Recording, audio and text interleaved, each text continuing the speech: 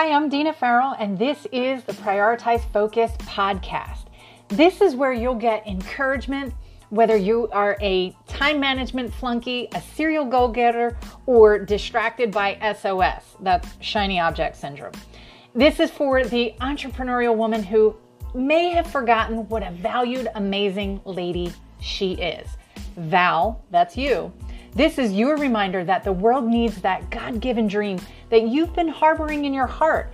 And it's time to make it a reality while living and dealing with your actual reality. If you're ready, let's get started.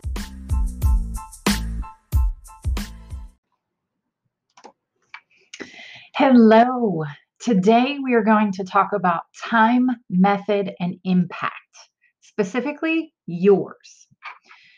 You've been given a specific amount of time and a unique method to potentially impact others for their benefit. Are you using them? Recently, I was struggling with my own time and unique method that I've been given to impact others. So I decided to take some time and journal it out. Before I write anything new in my journal, I always go back and reread the last entry that I wrote. Well, on this particular occasion, the last entry in my journal closed with this prayer.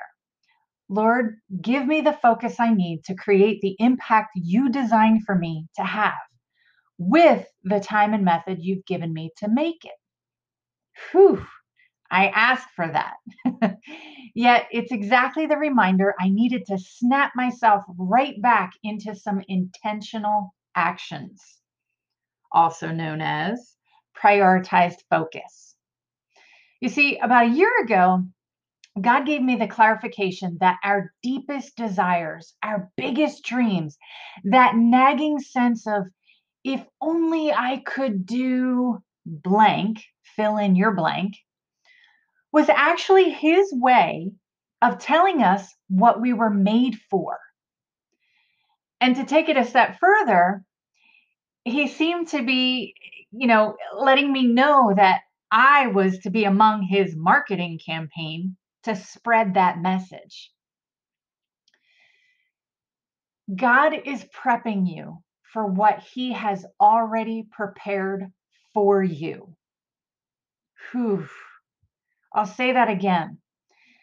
God is prepping you for what He has already prepared for you. That's why we pursue our dreams before we can ever attain them. We all have one common purpose, and it's to share the good news of God's love for others. The cool thing is that He created and designed us to have a specific and unique way, method, in which to carry out that purpose. It's our dream. What's even more awesome than that is our dream is meant to impact others for their benefit.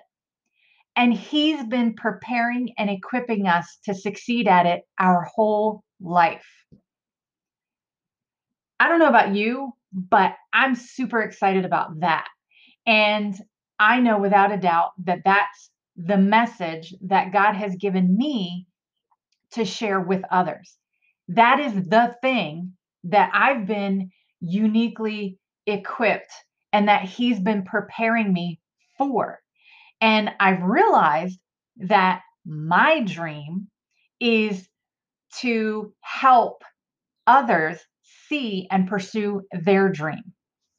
See, we just get it all muddled up with all kinds of things like envy. We're so busy worrying about what others are doing.